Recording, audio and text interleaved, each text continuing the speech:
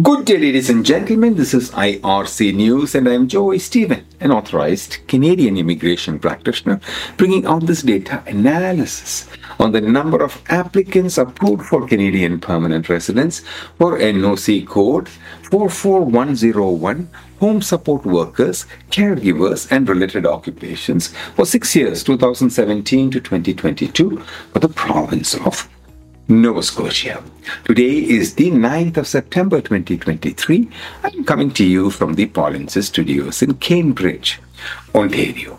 The Atlantic province of Nova Scotia, 5 permanent residents in this NOC code in 2017, 6 in 2018, 9 in 2019, 2 in 2020, 40 in 2021 and 43 in 2022. We are discussing about Canadian permanent residence figures for NOC code 44101, home support workers, caregivers and related occupations for the province of Nova Scotia.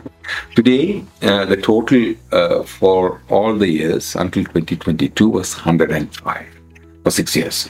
If you have experience in NOC code 44101 and hold the job title of a home support worker, caregiver, or related occupations, and you're interested in learning about the process of participating in Canadian federal or provincial immigration program for the specific NOC code, or if you require assistance after being selected, we encourage you to reach out to us.